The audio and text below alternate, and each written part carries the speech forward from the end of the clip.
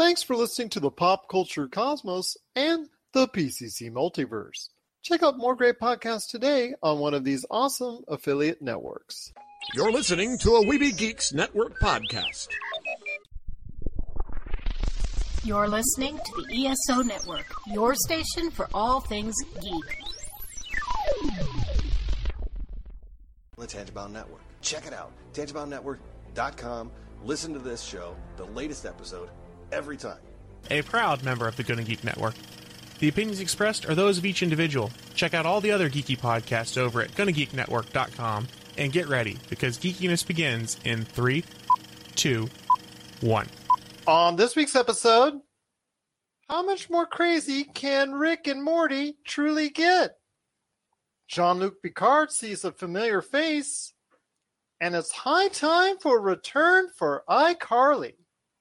All this and more as we once again delve into the pop culture cosmos. Welcome to the Pop Culture Cosmos. And we're back with another episode of the Pop Culture Cosmos. This is Gerald Glassford from Pop Culture Cosmos, Inside Sports Fantasy Football, Game Source, and the Lakers Fast Break. We truly appreciate everyone out there listening to all of our shows. And if you can, please give us a 5-star review on Apple Podcasts. Plus, if you can like, share, subscribe, follow, or do anything that you can to support us right here at Pop Culture Cosmos and PopCultureCosmos.com, it is sincerely appreciated. And I also want to mention, if you didn't get Dad a Father's Day gift, which we go ahead and give a big shout out to all dads on Father's Day out there, you still can get a great deal at Manscaped.com with the code FASTBREAK, all one word, where you get 20% off plus free shipping at Manscaped.com. But it wouldn't be a Pop Culture Cosmos without my good friend. It's our own Josh of the Rings in 4K. You got to catch him today on everything that he does for the Super BS Gamescast, his classic shows, Topicocalypse, and of course, his famous book, Congratulations, You Suck, which you can now get at Amazon and Barnes & Noble. It is my good friend. It is Josh Peterson. What's up, man? Hey, I mean, I don't know if you could tell, I got a very special Father's Day gift today in the form of Lord of the Rings in 4K. My wife's pretty amazing. Got me probably around 12 hours worth of viewing material, so I'm pretty stoked on that. Is that the one that I put in the Father's Day special, the Blu-ray 4K high def? Okay, yes, sir. Theatrical and extended? Mm-hmm. Theatrical and extended. This baby got it all, finally putting that Xbox and 4K TV to use. It looks pretty nice, man. But I don't know about you, but like some movies in 4K do not look good because it just looks like there was no like editing done to them. It's like fresh off of the film reel. And then there's Lord of the Rings. Like Star Wars is not a good one or even on Blu-ray. Star Wars does not look good because you can tell where all the special effects were added in. Yeah, I mean, the better it tries to look, the older it ages, because it actually looks better in the film grain, maybe on an old VHS cassette or Betamax or something like that. Exactly. It actually looks better there because you don't see the matting. You don't see, like, for instance, when you see the TIE fighters move in a 4K or a Blu-ray, even now in high def on television, when you see it on TNT or something like that, you do see it now. Yeah. You can see it. And that's the problem. It hasn't aged well. But with something like Lord of the Rings, that was made during the turn of the century, it still has that high film accessibility where you can enhance it, and it just accentuates that New Zealand countryside, that the whole country itself, that they were able to go ahead and utilize to the fullest. Yeah, I'm all about them color palettes, man. Those colors really pop. I know you actually have Marcus when he now describes his reviews talking about color palettes, and I'm like, okay, somebody went to the Josh school of reviews. Hey, it's an important thing to me, man. The color palette, the color tones literally like change the tone of the film. Like you watch a romantic comedy, the color tones are very red, right? They're very bright. Yeah. But if you were to put dark blue tones on a romantic comedy, it would be very sad. I feel like that's just as much part of the filmmaking process as like writing and directing. It's important, but it's a very beautiful disc set if people are out there and they're interested. Absolutely. And I've got the links right there on our Father's Day gift guide. So if you just go to popculturecosmos.com, that is just one of the many Father's Day gifts, which I know it is Father's Day today. And again, big shout out to all the dads out there. But if you want to get a belated Father's Day gift, or if you got a grad in your life, or if you got someone who is just want to get a great gift for, or just some good ideas on some pop culture stuff, check out the Father's Day gift guide I dropped on popculturecosmos.com. That does include the Lord of the Rings gift set, which is both the theatrical and the extended cuts in 4K HDR. So it's a really great gift set. I recommend it to anybody. I don't know if it's still on sale. It was at the time I posted it, so I'm hoping everybody will be able to get a discount. But, Josh, this reminds me, some of our favorite shopping days of the year is coming up very soon in Amazon land, isn't it? Yeah, Prime Day. I mean, they've already been getting them early sales out there. I know there's some good 4K Blu-rays and a bunch of money off games. Zelda Breath of the Wild, I think, is like $41 on Prime right now. You know, it's never a bad time to shop. Absolutely. So look for it. It is coming up. It is Amazon's Prime Day. It's actually 48 hours. I don't know why they still call it Prime Day. It should be Prime Days. So Amazon Prime Days. It's going to be really a good time.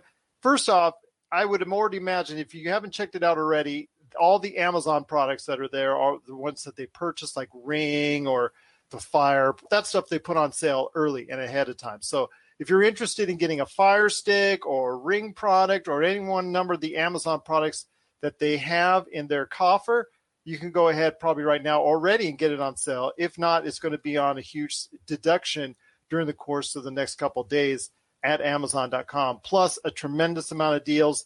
I will go ahead on our Facebook page, Pop Culture Cosmos, and try to highlight some of the deals over the course of that time. So be on the lookout for it, and maybe you could just link up right there for you. So I know, Josh, you spend an inordinate amount of time on those days checking out the deals, don't you? I know you have in the past. Yeah, I mean, I try not to spend a lot unless there's something that just like screams my name, and usually a lot of things just do that. So yeah, I mean, I'll be on there surfing around on how much I'll get. I've actually been banned from buying things for myself in the month of June, so I don't know how much purchasing I'll be allowed to do this year. You might have to ask the warden to lift that ban for 2 days, because Amazon Prime Days is just around the corner, my friend. Yeah, tell me about it. It's temptation, man. Temptation, I tell you. It's going to be a great show we have on tap for you out there. We've got a lot to talk about, including The Witcher Season 2 got a first look. Also, Season 2, Star Trek Picard got a first look with a familiar face coming back. So we'll talk about both of those Season 2 first looks coming up here in a second. And happy Father's Day to you, Mr. Josh. I wanted to go ahead and say also happy Rick and Morty Day, according to Twitter. It is Rick and Morty Day because Season 5 is dropping as we speak today. So we'll talk about Rick and Morty, the sensation that it is. Can it get crazier? And what's in store for the future for Rick and Morty? That's coming up on the show as well. Titans Season 3 is also on the way. That first look came earlier this week, so we'll talk about that real quick. And a familiar face is coming there in the Joker. So we'll talk about that version of the Joker coming up as well. iCarly. Yes, iCarly has returned with new episodes to Paramount Plus. I'll ask Josh, the 90s kid that he is, to see if he's interested in it and what kind of boost can it give to the suddenly rebounding Paramount Plus. We'll talk about that coming up on the show as well. Plus, Pixar's Luca did drop on Disney Plus. I want to talk about Luca, its reception, but more about Pixar, because this is the second movie in a row that's dropped straight to Disney Plus from Pixar. We'll talk about if this is going to be a trend going forward or if this is just something that they have in mind for now for Pixar coming up on the show. Josh has some time on Clarkson's Farm. So I know a lot of people that are out there love their Clarkson Farm on Amazon. So Josh will be talking about that on the show. And we got a quick interview with Iceland's favorite actor, Einar Haraldsson. He's going to stop by on the program as well. But first, my friend, at the box office, Hitman's Wife Bodyguard did around the same that the previous week's movie that was expected to do number one, but didn't. In the Heights did around $11 million over the weekend. This was considered to be right in line with expectations. So it's kind of funny how this works, man. I know In the Heights was a lot of controversy that has continued with that, and I'm going to make a correction on that. But I wanted to ask you this. Hitman's Wife Bodyguard, it's definitely a cash grab sequel, which the people involved seem to be there just for a paycheck.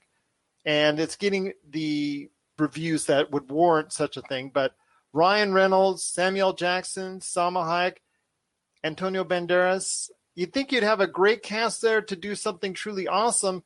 Apparently that's not the case. Apparently it was just a cash grab. But this seems to be, even with that star power, hitting at expectations. Yet In the Heights, with all of its controversy and all that, does the same number, and it to people just disappointed right and left. So your thoughts on this varying difference between one film and another? Because to me, it's quite fascinating.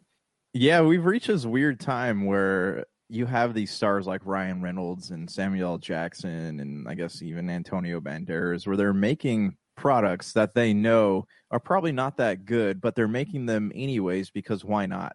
You know, this is a really weird time for movies right now because everything's kind of just like, why not? You know, and then you have like Lin-Manuel Miranda. Yeah, and he's making something like The Heights, and you know, I'm sure we'll talk about this more in a minute, but you know, he's taking, that was something that he took very seriously. It's just unfortunate the way the critics have been talking about it. But also the controversy as well. And the controversy. But like you have these big action stars for something like The Hitman's Bodyguard's Wife, which I didn't even know was a thing until, you know, a month ago when we were chatting about movies coming out this year. But yeah, it's one of those things where like, sure, let's just throw it out there. People are bored. We can literally make whatever we want and people will go watch it.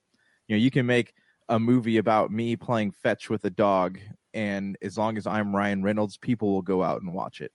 But not enough people. So it's interesting that he can do that, or he can go make a movie that goes straight to Netflix. Mm-hmm. And then also Samuel L. Jackson can make a ton of movies where he does these guest starring roles. He's in there for 10 to 20 minutes. He gets this nice paycheck, and he's like Teflon. It just bounces off him because, you know, he's such a great actor when he wants to turn it on or when he's part of the Avengers. Yeah. There you go. So it's so funny on that. And then Salma Hayek, she's not being bothered by this at all because she'll just go into the Eternals with a lot better expectations. And in fact, it's weird because we have a lot higher expectations for Free Guy when that comes out with just Ryan Reynolds alone. When that comes out here in a month or two, that's going to come out to even higher expectations because there's been a lot more promotional material put behind it. But it's just fascinating to me to see this kind of thing where, okay, yeah, there's just a small amount of people seeing it because 11 million over the course of a weekend here domestically in the U.S., that's not that great when you look at it, even in a pandemic. And last week, the same thing. I think it's more of a test we'll see this coming weekend with F9. We'll see how well that does at the box office to really know and gauge. Is it a point where people are picking and choosing which weekends to go? Because in the past, movies like In the Heights and movies like The Hitman's Wife Bodyguard would get 20 to 30 million in a weekend and no problem. And that would be under expectations as well. But that was in the old days. Now these days, you're going to get people just going to see a Kong versus Godzilla. You're just going to get them to see A Quiet Place Part 2, and they're just going to go see F9 and Black Widow, and they're not going to go out of the way to see other movies like this. Yeah, well, I mean, we've spoken about this at length, right, with how the whole landscape's changing in this, you know, post-pandemic movie viewing. But I also think that it's not just this like, oh, it's not doing well in the box office, because there are now at this point, you know, with HBO Max and all the streaming services, there's more than one place to release a film. Like if it does bad somewhere, right? If it does bad in the movies, hey, let's put it out on a streaming platform, or hey, let's put it out exclusively to Redbox, or put it out on digital, or put it like out In the Heights is right now currently on also HBO Max as well. Right. So it's, you know, there's either a ton of places for a movie to be released and do well in some and fail in some, or there's a ton of places for a movie to succeed in all these places or fail in all these places. You know, it's literally like, hey, the theatrical run didn't work, let's put it out on HBO Max, or HBO Max didn't work, so let's do a limited theatrical run, or that doesn't work, let's put it out on Blu-ray, a month before it's supposed to come out. Like, there's so many options in here, and it's really like hit or miss. There's an audience for everything somewhere, right? Yeah. But we're looking at a movie like The Hitman's Wife, Bodyguards, right? Like, it's just a total, let's make this movie because we can. It's like an Expendables film. It's just it's there. It exists. You watch it, you can don't watch it, but people are bored and they're going to watch anything, literally anything. But now it's going to be harder for people like us and the pundits out there to determine which movie is a success or a failure, because you have Mark Wahlberg's Infinite, which is now on Paramount Plus. Yeah. Has that been a success? We're not sure, because has it increased people wanting to buy or watch Paramount Plus? The Tomorrow War. Amazon spent $200 million on the Tomorrow War. So when it comes out early next month, is it going to be a big hit for Amazon? That has to move a lot of viewers and also get a lot of people interested in getting Prime in order for that to be a success. Right. Anything that Netflix buys, because Netflix is scooping up movies right and left as far as that are being produced out there. They go to film festivals and then they get Netflix just scoops them all up.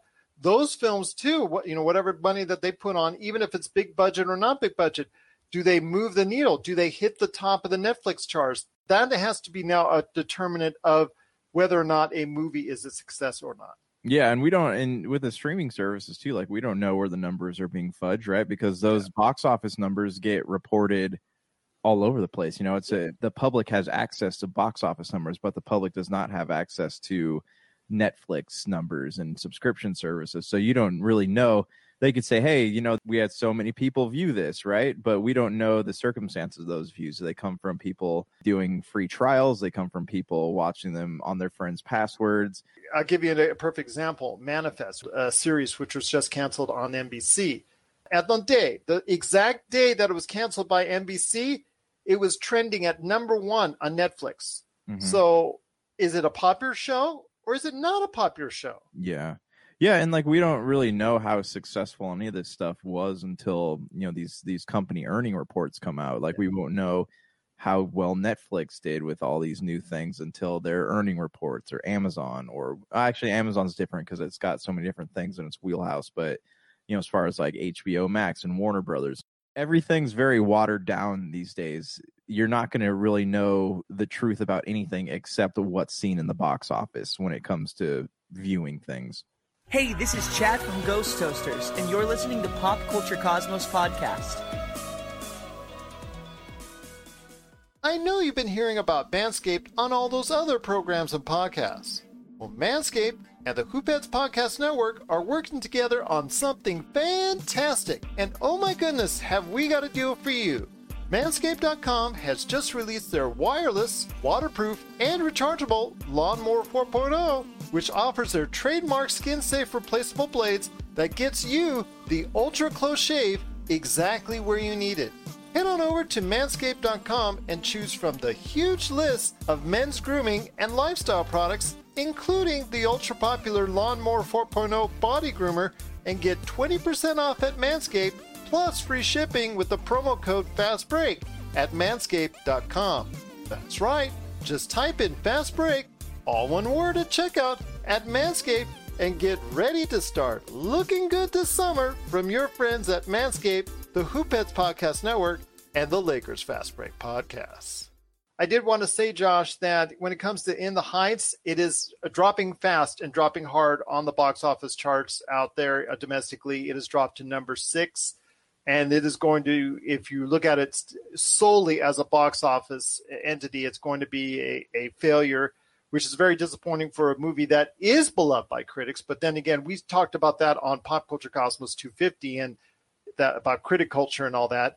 The controversy itself, I'm going to be more in line with you. I think it did have something to do with it. I think it really did.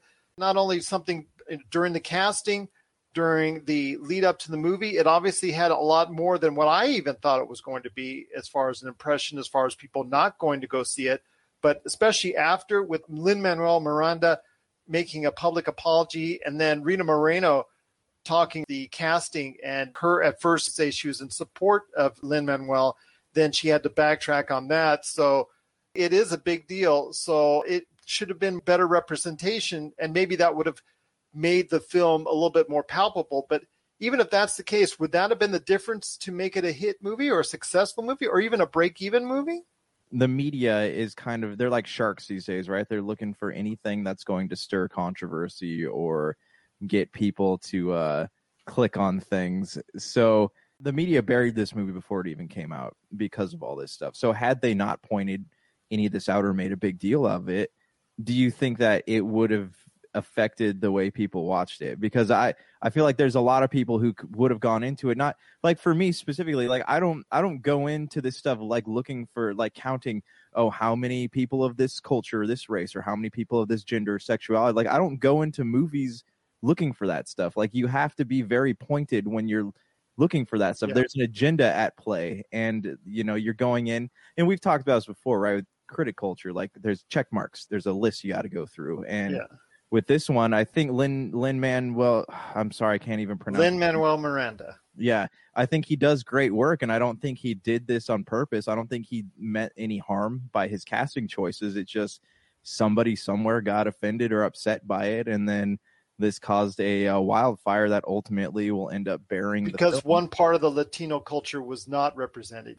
Even though it had Latinos throughout the entire cast, it was not a fully represented Latino cultural film. Yeah, but who's to say that that was part of his vision? Like, it maybe it was, maybe it wasn't. Like, if you read his responses on Twitter, he handled himself very nicely and said, this is what I wanted to represent, and he did it. I think that I haven't seen the film, but I think that he's sticking to his vision, and that's something that it's unfortunate that this is kind of I guess burying him, because and the actors involved, it's not like any of them did bad work, because the film is universally praised. That's what it's not like it's not like it was with Cats. Let's say it was Cats that came out. That's another high profile non-performing musical that came out to the box office. That was bad for altogether different reasons. This movie has been praised by the critics, and everybody on the cast was universally praised. So it's just the fact that none of them were of the specific type of Latino culture that was shut out on this occasion. Yeah, and this is not the first time it's happened. It's not the last time. Like, this is why you have people like Todd Phillips, who, did the Joker film, who is afraid to make movies anymore. Like, he will make very specific types of movies. Like, he's afraid to... He won't do comedies anymore. He won't do comedies anymore because he says that it's like... It's a, what would you call it, like a nail in the coffin of his career. Like, and if you talk about what he's done the Hangover series to start off with. Yeah, and that's school. He did Old School and Road Trip, but that's just like another example. But I'm sure across many different genres, there's people who feel the same. Like I upset one group of people, and I will never work in this town again. And it's very unfortunate because there's a time when there are all types of different movies with all types of different casting in it, and people could make those without having to fear the repercussions of the mob, I don't think there was anything ill-willed or fully intentional by him. I think it was totally something that it was oversight on his part, that there was not full Latino representation that would have accepted by the culture out there. But unfortunately, I think maybe it would have broken even without the controversy, which is probably a actual shame too as well, because there's only so much of a gap in regards to how much it lost. So we'll go ahead and see. But again, it is the Pop Culture Cosmos. It's Gerald along with my good friend, Mr. Josh of the Rings, Josh Peterson, Josh in 4K.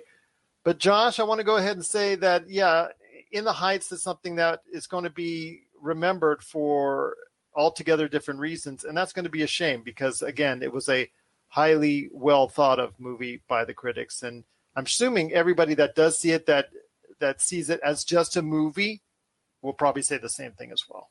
Yeah, I mean, it's something that I would like to watch. It looks very beautiful. I just haven't had time to sit down and watch it. But again, like, I hope that this doesn't keep, Lin-Manuel Miranda. I'm sorry, it can do Lin-Manuel Miranda. I'm sorry.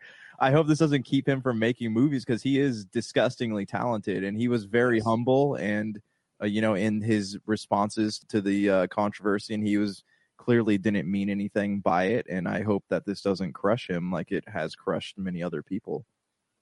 What are your thoughts out there on the continued controversy with In the Heights?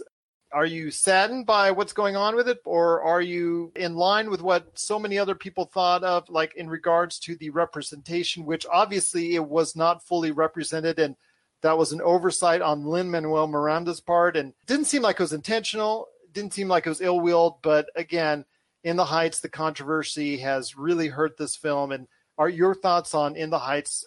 Please let us know, popculturecosmos@yahoo.com. But my friend, there's still much more to talk about before we hit the break. The Witcher Season 2 got its first look.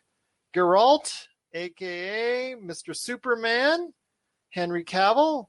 I wanted to hear your thoughts on this. With the flowing white hair that he has, he was able to go ahead and it looks like he's going to slay more monsters and anger more villagers. So I want to hear your thoughts on Season 2. This has been a big win for Netflix.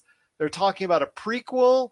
They're talking about advancing the Witcher franchise and IP even more on Netflix. So I want to hear your thoughts on Season 2 of The Witcher.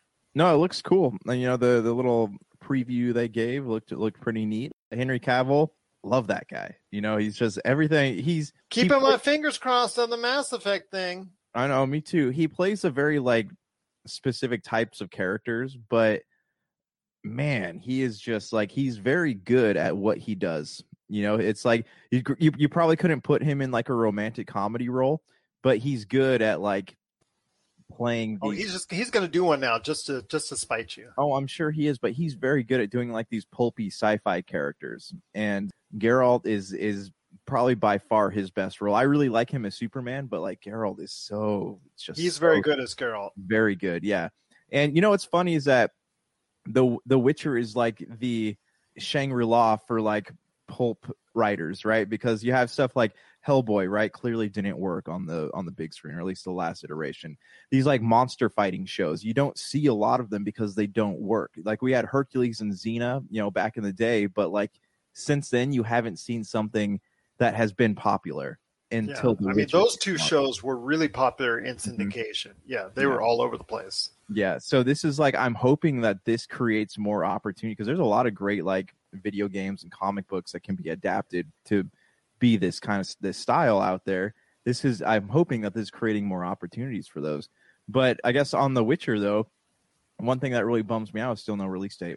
I'm sure it's probably coming out in the fall, my guess, but yeah, it's still on the way. But Henry Cavill is still doing damage as Geralt, and you know what? It looks like he's going to have another successful season of The Witcher, and The Witcher IP is going to expand even further, so we're looking forward to that. Before we hit the break, Star Trek Picard Season 2 also had its first look. I know you're not a big Trekkie. I'm actually a bigger Trekkie than you are, but it did have a familiar face for all you Star Trek The Next Generation fans out there, in that Star Trek Picard meets up once again with his old nemesis, Q, as John Delancey takes up the role once again, and they meet face to face. So at some point in time in Season 2, it's going to be sparked by Q, and I'm sure he's going to make Jean-Luc Picard's life very miserable, but give him a teaching lesson at the very end. So I want to hear your thoughts on Star Trek Picard. A success for Paramount Plus in its first year. I thought it was okay at best. I don't think it meets up to the par yet of Star Trek Discovery, but I want to hear your thoughts on Star Trek Picard, with Jean-Luc Picard now meeting up with Q and having a whole bunch of things that are going on in Season 2. So I got friends that really like this show, and I know a lot of people who really like it. And just the fact that it's still gaining traction says a lot about it. It's something I keep meaning to go back to. Unfortunately, I don't have a lot of viewing experience with this one, but it looks cool. Is this kind of a limited run type of thing, or do you think that they're going to be able to keep expanding on the mythology of this particular character?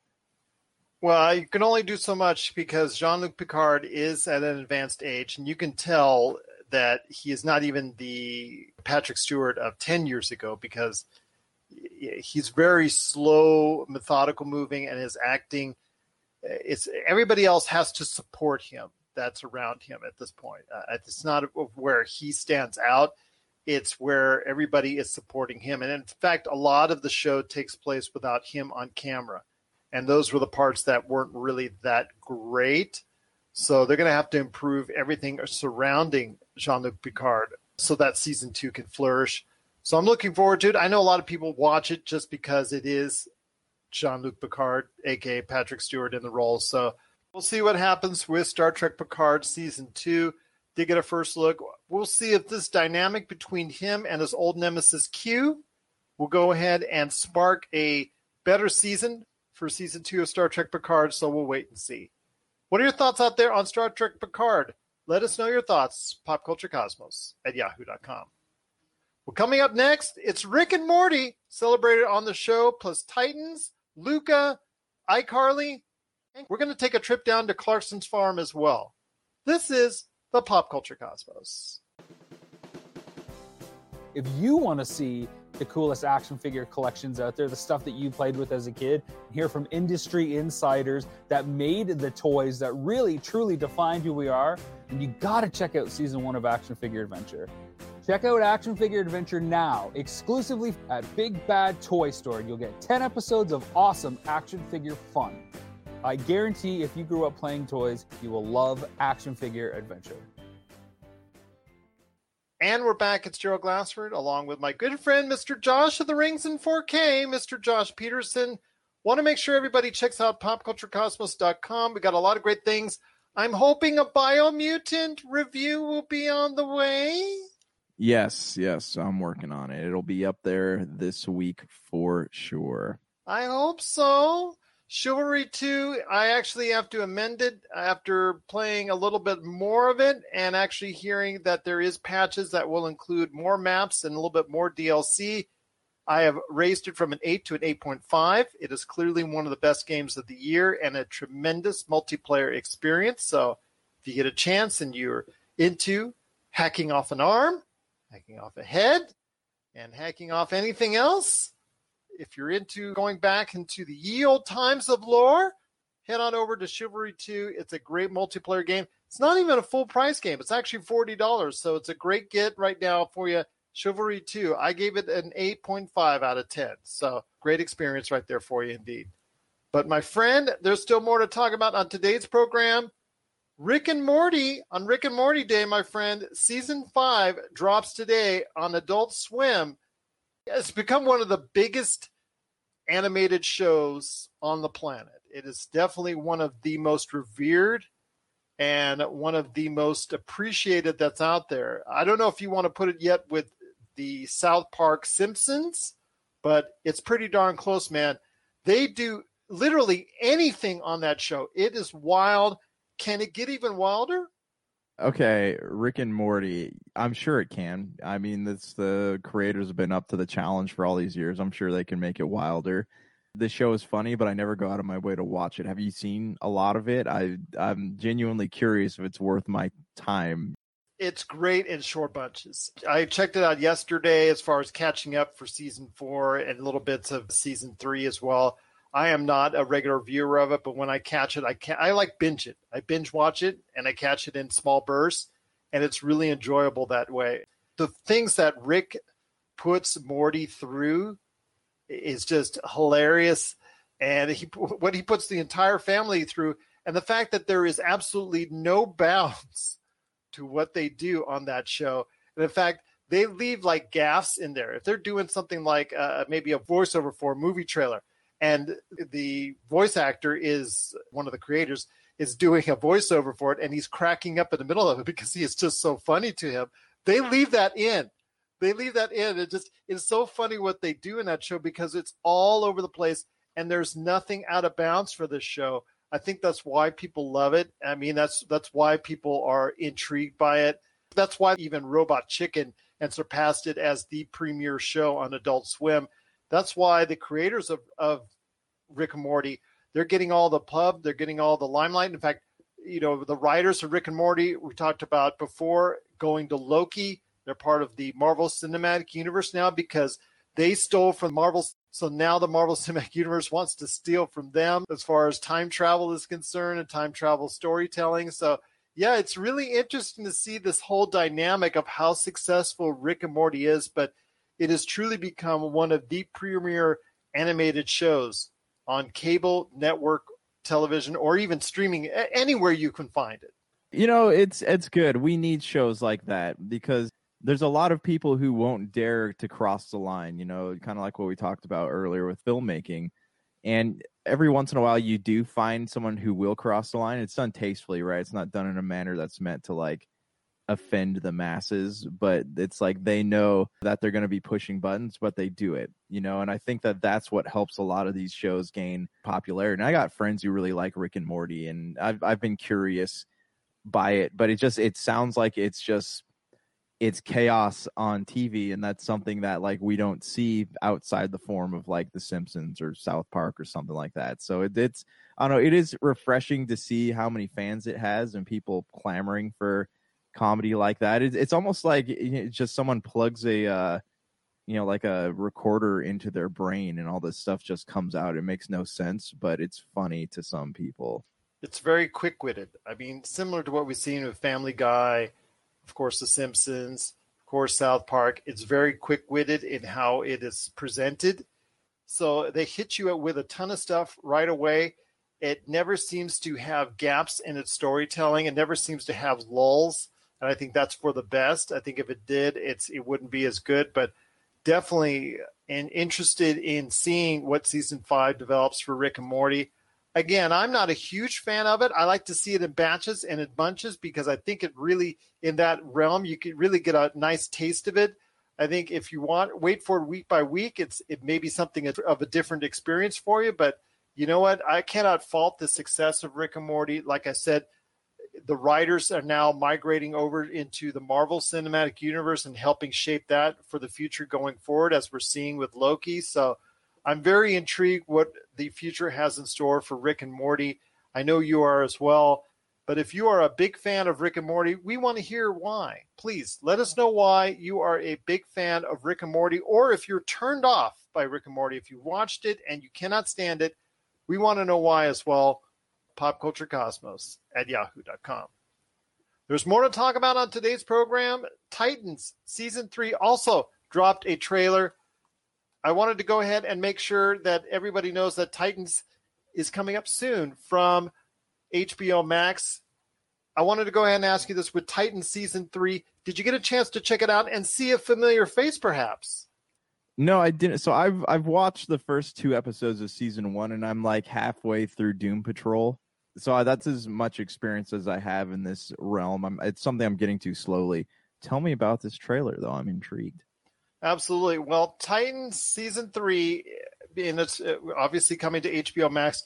I think it's a good turn for the series. It's going to have another representation of the Joker because it shows someone that has been captured and tortured by the Joker, that has the Joker's face, and of course it has the Joker's laugh in it. So it's going to be something where we'll see how well it works out, but I'm intrigued to hear what you have to say about Titans in Season 3. I mean, you sound like you're a bigger fan of Titans in the past than I have been, so I want to hear your thoughts on it. So it's very dark. It's very gritty. I guess like my big beef with these shows is that they're not all existing in the same place. You know, they kind of try to tie them together with the Arrowverse stuff, but it's one of those shows where you think that they have crossed, you know, that's as far as they're going to push the violence, but they push it farther. If you're squeamish, it's not a great show for you, and they kind of like push the envelope just to do it. Looks very cool. I haven't watched enough to really say that, like, hey, it does a great job. It's visually pleasing, but I can't say that it does a great job with the story because I haven't gotten enough through it. Doom Patrol is very funny. I have enjoyed every episode I've watched of that. Brendan Fraser is great. Yeah, they have different iterations of characters that have been in the DCU and Arrowverse and all that, but it is something that I have enjoyed watching so far. So as soon as I get to the end of some of these seasons, I would love to elaborate a little bit more on my thoughts. Because it is a mature version of the DC universe, do you think it's a must-watch for fans out there? Because of this lack of star power, it never has seemed like it's a must-watch. I mean, yeah, it doesn't have a lot of star power, but these people portray these characters very well. You know, even from like Starfire to Robin to Raven, they do a great job of portraying these characters and just some of like the darkness that exists in these shows. Is it a must watch? I don't think so. I don't think it's a must watch unless you're like a big fan of the characters. You know, this is probably the closest to a Titans movie that you're going to get, at least for the time being. So if you're a fan of this particular series, or you're a fan of Doom Patrol, I think they're excellent shows to watch. I just don't know if they're like, if you're somebody who is not obsessed with continuity, I don't really think you're going to miss out on anything by watching them. Well, fair enough, but because I'm someone that's in and out on the series, it's never clicked with me 100%, but I'll give it another shot. It is Titans Season 3. To me, it doesn't sit as well or as high as, let's say, The Boys or Doom Patrol or The Umbrella Academy. It is a show that is out there and has had its own success on HBO Max, so we'll see if it continues that success this year and this season on HBO Max. But we want to hear your thoughts out there on if Titans Season 3 can be something that gets you hooked on that series, and if it's a great continuation of the DC Universe. Please let us know. popculturecosmos@yahoo.com. Well, my friend, there's still much more to talk about on today's program. I wanted to go ahead and ask you this. Luca dropped on Disney Plus this past weekend, my friend. It was something that I found very interesting, not to the fact that it was widely panned or widely praised, because it got an okay grade. It's got an okay grade from critics overall. And word of mouth, everybody's saying it's okay. It's okay, not that bad, but it is not one of Pixar's best. What interests me more is that it's a straight to Disney Plus film for Pixar. It's the second one in a row after Soul, which I thought was a very good film. And I thought that should have gone straight to the theaters instead of Disney Plus, but obviously it couldn't for coronavirus reasons. Same thing for Wonder Woman 1984. Essentially, there was not too many people going to the theaters, so at that time they both went to streaming services per se. But I thought that Soul should have been a theatrical release film as far as in widespread, maybe held back until a period such as now where it could have taken advantage of a movie crowd going to it. Your thoughts on Luca? Because the fact, again, it is something that for the second time in a row, Pixar has made a film that's gone straight to Disney Plus. Do you see this as a continuing trend? Do you see this as a continuing thing? Because if that's the case, Pixar's made some outstanding films, but they're also very expensive. And heading straight to Disney Plus may not be 100% the equation that Disney was thinking about when it started going ahead and having Pixar continuously go ahead and make films for them. Yeah, the standards are kind of weird right now, especially since they're putting Black Widow on Disney Plus. And box office. And box office at the same time. So I don't know. I think until like we get outside of this pandemic viewing, we're not going to really know for sure what this is going to look like. Pixar has always been a movie company that brings people to the movies, though. I mean, Coco was a masterpiece, you know, and I think Raya and the Last Dragon, I don't know if that was Pixar or maybe it's just Disney. That was Disney animation. Yeah, but like, I don't know, the last like few kids movies that Disney has made an attempt at, like they just haven't done so well. So either they don't have a lot of faith in what they're doing, or Soul did terrific for Disney Plus. Soul did terrific, but again, you know, they didn't put that in the movie theaters. So it's just, I don't know, it's a weird, I think until we get to a point where people are going to the movies for more than like these pop culture events, you know, like Black Widow and DC stuff, like I don't think that we're going to be able to tell like what is what, you know?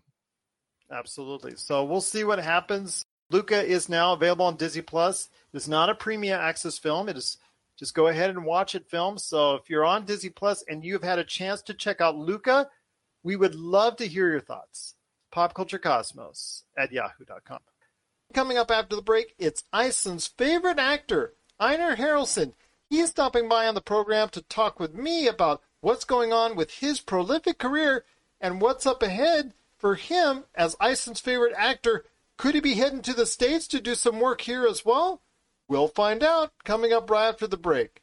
This is the Pop Culture Cosmos. You're listening to the Pop Culture Cosmos. Don't touch that dial. Wait, do people still use dials? If you need your video game fix, be sure to check out Retro City Games. Located in Town Square on Las Vegas Boulevard or in Henderson, Nevada, Retro City Games has the cure for all your video game vices. Retro games and games for current consoles, Nintendo, Sega, PlayStation, Xbox, and more. Retro City Games has all the staples from any library and some highly collectible offerings too. So pick up a few games today at Retro City Games in Town Square on Las Vegas Boulevard or in Henderson, Nevada. Retro City Games is your video game metropolis. Josh, I'm going to go ahead and interview Einar Haraldsson, Iceland's favorite actor right now. So if you want to stay, you're welcome to. But Josh, I want to bring on Einar Haraldsson right now. Einar, thanks for your patience. We're going to give this another shot. I know we've had technical issues the past 2 times, but I'm glad to have you back on the program. How are you? You have been fortunate to work on so many productions recently. How much more difficult has it been to work during the pandemic? Of course, it has been. We had to stop all the projects for a few weeks, so that's why it was hard, or still is hard to work. But we can manage it. That's good. That's good. No, that's awesome. I'm glad that everything is coming back up for you in your native Iceland. Your career has taken off there. You've gotten role after role, and if people want to check out all the great work, they can go ahead and check out your IMDb page. You've been very active in recent years, and in fact, in the past year, you've been very active. What has been the response from your fellow Icelanders about your success on TV and movies? They are excited to see a new actor coming in the line. Well, that's awesome to hear. I'm glad for your success. Any plans to work abroad like the United States, perhaps? Yeah, that's the plan. The big plan is go to the States. In January, I have a project in Dallas in the horror movie. And then it's planning in some TV series. That's awesome to hear. You said you were coming, I think, in January. Yes. Yes. Oh, that's awesome. Your career has started to take off later in life. What do you say to those a little older, like me, that might be interested in still pursuing acting? It's never too late to start. I was told of a younger people that they need elder actors because they don't have so much. They're all young. Watch out, Einar. I may be on the set with you coming next year, so we'll see what happens because you never know. I may think about going ahead and pursuing some acting here in the not-too-distant future. Okay, very good. I'm looking forward to that. Once again, I have Einar Haraldsson, Iceland's favorite actor, right here with us with the Pop Culture Cosmos. One last question for you, my friend. What upcoming projects would you like people to look out for, and where can they connect with you on social media? Right now I'm on Facebook and Instagram, but my website is coming out later this week or start of next week, that they can see all the projects and what I'm going to do and I'm doing. But the latest is the horror movie, The Ride of the Wanted Trail, Copperhead Creek, good movies. I is excited. Einar Haraldsson, we cannot thank you enough for stopping by. It's good to be on your show. Once again, it's Einar Haraldsson. He's been tremendously patient with us because of our transmission to and from Iceland. He is Iceland's favorite actor. I'm going to say it right now, Iceland's favorite actor. It's Einar Haraldsson. Please check out all of his great projects today at Facebook or also as well Instagram. Good. Einar, it's been a pleasure speaking to you, and I wish you tremendous continued success, and we look forward to speaking to you again right here at the Pop Culture Cosmos. Thank you very much, Gerald. You're listening to the Pop Culture Cosmos. Well, we still got a little bit more to talk about on today's show as we close things out, but my friend, there's still a couple more things I want to drop on you, and that is Clarkson's Farm. You have taken a trip down to Clarkson's Farm, so I'm going to go ahead and ask you your time on Amazon Prime watching Clarkson's Farm.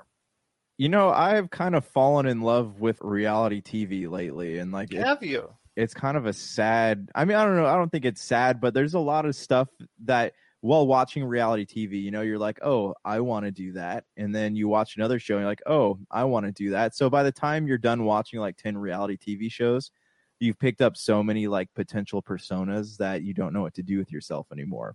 Clarkson's Farm, I'm sure everyone out there is familiar with the Grand Tour and Top Gear. Jeremy Clarkson is one of the hosts of the popular motoring show. In Top Gear, he let Richard Hammond and James May, his co-host, blow up his house when he lost a bet. So after that, he ended up buying a farm that had like 400 acres on it, and he just paid people to run it. So in this one, as part of their contract with Amazon Prime, like, hey, we're going to do Grand Tour, we'll fund Grand Tour, but you have to do so much other content for us. So Clarkson's Farm is part of that package. So in this one, it shows how he manages to run this farm without really knowing how to run a farm. So You know, one of my favorite things about this show is, besides the fact that like Clarkson's funny, but he's kind of dumb, right? Like that's his whole persona, is that he has a lot of bad ideas.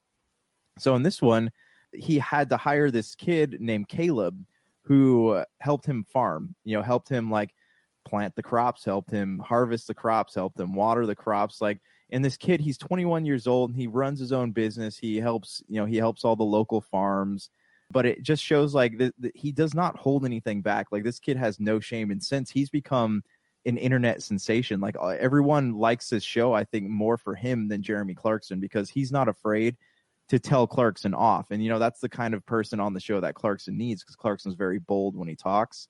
And this kid, Caleb, just like, if he's being an idiot, like he just straight up told him. And the dynamic between these two characters was hilarious, because Caleb would just kind of say, hey, you're being an idiot. Like, this is how this is supposed to work. So it's just, the show has a very good dynamic. You know, it goes through him trying to plant crops. He builds his own farm store. He uses some of his acreage to build like a nature preserve. And, you know, he has his jibes at like global warming and things like that. But you know, in the middle of the season, they actually did an interesting episode on what took place during the pandemic. So the whole show goes through the course of a year, and I want to say it's like 10 episodes. So it's got a lot of interesting things out there. It's different from Top Gear and Grand Tour, but I have about 5 acres on my house, and I've been like curious about farming, and so it kind of captivated me. And I'm kind of bummed that there's no more episodes. So they're saying there might be a season 2, but we'll have to wait and see. But I highly recommend it. It is probably one of the best things I've watched so far this year. So we will be seeing Peterson's Farm season 1 on Amazon. Is that a possibility? Oh, you bet. Yeah, it'll be happening sometime in the next 10 years. We'll see. We'll see what happens. I just got to get that sweet Jeff Bezos money, you know? There you go. There you go, indeed. But it is Clarkson's Farm. It is now available on Amazon Prime, so please check it out right there for you. Or if you have, please, we want to hear your thoughts. Do you agree with Josh on the success and the relative favorability that Clarkson Farm has, at least with Josh? Please let us know your thoughts. PopCultureCosmos@yahoo.com. My friend, it's been a great episode, but before we hit iCarly, which I know as a 90s guy, you would know more about than I do, I want to hear your thoughts. This week marks a major turn for the box office as F9. It's a major test, actually, for the box office, as F9 does debut this week in the U.S. and also the UK. So I want to hear your thoughts on this. I mean, F9, a lot is riding on it, I think, for theater owners out there. I mean, they've been able to go ahead and sneak by and do well initially with A Quiet Place Part 2. Then we talked about the controversy with In the Heights. We talked about the relative disappointment that is The Hitman's Wife Bodyguard. But then again, there was real no expectations on that film. So I want to hear your thoughts on F9, because I think a lot is riding on this film in order for it to be a success here and also abroad. It's unfortunate that a lot of people don't even know that movie theaters are like open and operational right now. So I think that F9 is going to do really well. I don't think it's going to do like pre-pandemic numbers, but I think that it'll do well enough, you know, and it'll be something that I think will be one of those movies where the more people talk about it, the more people are going to go into it. So I don't think you're going to get a big like flock of people. I don't think you're going to get a lot of numbers all like in the beginning. I think it's going to be slowly dispersed throughout the coming weeks. This is one of those event films, though, that I think has the power to bring many people back to movie theaters, but probably not all of them. No, but I think Black Widow and F9 will bring a lot of people back, but not the entirety. It won't get it to the pre-pandemic levels. And I think if anybody is thinking that it's going to do that, they are just kidding themselves, because there are a lot of people still very hesitant to going back to the movie theater. I know we are discussing, myself in family, about going to see Black Widow in the movie theaters. So I know that's a big decision for us that we're contemplating right now as we speak. I know that F9, for a lot of people are having those same conversations. I know it's done very well overseas already. It's appeared in China, Australia, the Far East. It's already done quite well over there, and other parts of the world that it's already done well at. And in the UK and the US, we get it last. But again, a lot of people are expecting that it to be something to continue the series. Are you tired of watching the Fast and Furious series already? Because to me, it's not like you actually have to pay attention to what's going on. I mean, if somebody could tell me a coherent storyline in front of my face for 10 minutes, I would actually probably think about giving them an award. I would think about giving them an award. But didn't say I would do it or not, because, you know, we only have the highest budget in the world here at the Pop Culture Cosmos. But I want to hear your thoughts on this, because, again, to me, Fast and Furious series is a quintessential popcorn flick. You don't have to understand what's going on. You don't have to remember this character left when. They've even had periods of time where they've intermixed things in the wrong areas, where, like, was exactly did Han die? When does Tokyo Drift take place in the timeline and all that? They've had different things that they've done with the Fast and Furious series to make it pretty much nonsensical from a timeline point of view. But that doesn't really matter, does it, when all the cars go flying and the people just seem to be having a lot of fun doing it? Yeah, I don't think people watch these movies anymore for the story. I think they kind of watch it for the spectacle. And yeah, some of them have okay stories. You know, I think the more interesting part is like the whole family thing, right? Where it's family. Yeah, you see the dynamic. I think people watch it more for the dynamic between the characters and the cars, as opposed to like, oh, hey, this character has been developing this certain storyline since the past 6 movies. You know, I don't think people really care about that anymore. I think it's like, what can I get in the moment? How can I leave satisfied? And Fast and Furious, I think, is a franchise that does that very well. Well, I'll tell you what, I think there's a lot that's going to be riding on it for the future of movies, at least in the short term for 2021, people going to see it. It is going to be a large litmus test for the United States and the United Kingdom for box office returns. And I think movie theaters, the owners, the chains out there that own movie theaters across those 2 countries are really nervous right now and waiting for the response on it. I mean, we have not heard about record box office advance takes for either location, US or the UK. So that concerns me that we haven't heard those things already in regards to it. So we'll wait and see what happens, but it is F9 coming up this weekend. Marcus and I will have more on it on this weekend's PCC Multiverse, so stay tuned for that. Our thoughts more on this F9, because it's obviously going to be the major topic of discussion on our Friday show. Looking forward to that. But Josh, it's been a great episode. But before we head on out, iCarly, my friend, from your 90s past, is now available on as a reboot. The first 3 episodes are now available on Paramount Plus. What do you think, man? What do you think? You've talked about iCarly before, and I know a lot of people are getting excited out there in social media for a return to iCarly. Yeah, I mean, at my age, I don't think I'm much interested in watching it. I do like this like era we live in where they're taking old shows and kind of just like not remaking them, but rebooting them as like older people. You know, they did with Full House and now iCarly, and they have Punky Brewster, right? Yes. She has her own thing now. So I don't think it's a bad thing. I think it's a good way to get parents and kids to connect. You know, like my kids, I don't really like to show stuff like that at this age, but, you know, maybe one day that could be something we could bond over. I don't know. You know, it's like, I know we talk about like originality kind of lacking in Hollywood, but sometimes it's nice to go back to these old properties. Whenever I try to do that with my kids, they just look at me and go, "You must be crazy, Dad. You must be crazy." We got some Pokemons to watch. Exactly. But happy Father's Day again to all the great fathers out there and the great dads. Please have a blessed Father's Day weekend. We hope you are, and a continued great week. But Josh, any last thoughts on the way out? So Netflix just got a bunch of cool things. You can watch the Rurouni Kenshin movies. You can watch them in Japanese or with an English dub. You can also watch a compilation of the first Mobile Suit Gundam series, and they're going to be posting Gundam Hathaway here soon, which is the sequel to Gundam Narrative, which I reviewed on the show not too far back. And we talked about Gundam Unicorn, so this comes 2 entries after Gundam Unicorn. So I don't know, a lot of cool things. I know Gundam movie by Netflix, the live action one's still in the works. I don't know. It's just like the Geek Week had quite a few more things I thought I'd be interested in. It's unfortunate, though, that it dropped on the same week as E3. I thought that was very ill timing. Of course. Yeah, I agree. So for Josh Peterson, this is Gerald Glassford. It's another beautiful day in paradise right here in the Pop Culture Cosmos.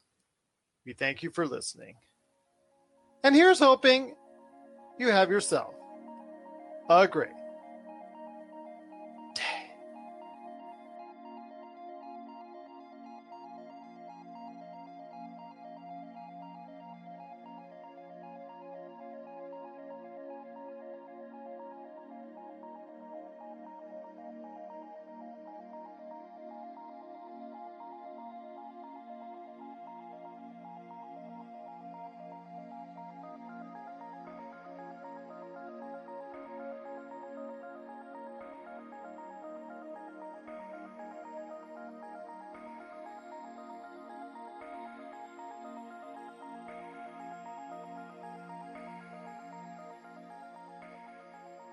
Welcome to Dr. Geek's Laboratory.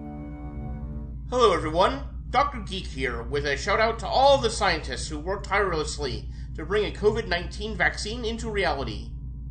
Let's face it, creating something of this magnitude is a miracle worthy of Dr. McCoy himself. And now, Dr. Geek needs you to do your part. Remember, each shot is one small step back to normal, one giant leap to putting the pandemic behind us. We can do this. For more information, visit vaccines.gov to find your nearest provider. Hey everyone, this is George Tripsis, co-host from the Metal Geeks podcast, along with Carrie the Metal Geek and Brutal Dave. Our show is where we bring the metal geek culture and heavy metal culture and mash it into the geek culture. Come listen to our show where we talk about movies, comic books, Disney stuff, and mostly about movies where I'm always right and Carrie's never right. Check us out at metalgeeks.net and catch us on all your ear-hole listening podcast devices. I'm Carrie the Metal Geek, and I approve this message. You're listening to a Weeby Geeks Network podcast. This has been a broadcast of the ESO Network.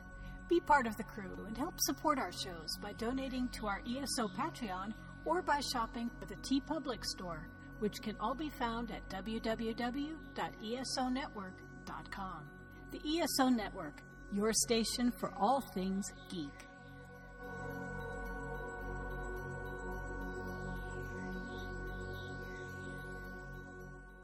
Tangent Bound Network. Let your voice be heard. TangentBoundNetwork.com. Thanks so much for downloading the Pop Culture Cosmos, and stay tuned as more great podcasts are on the way. Thanks again for listening to us here at the Pop Culture Cosmos.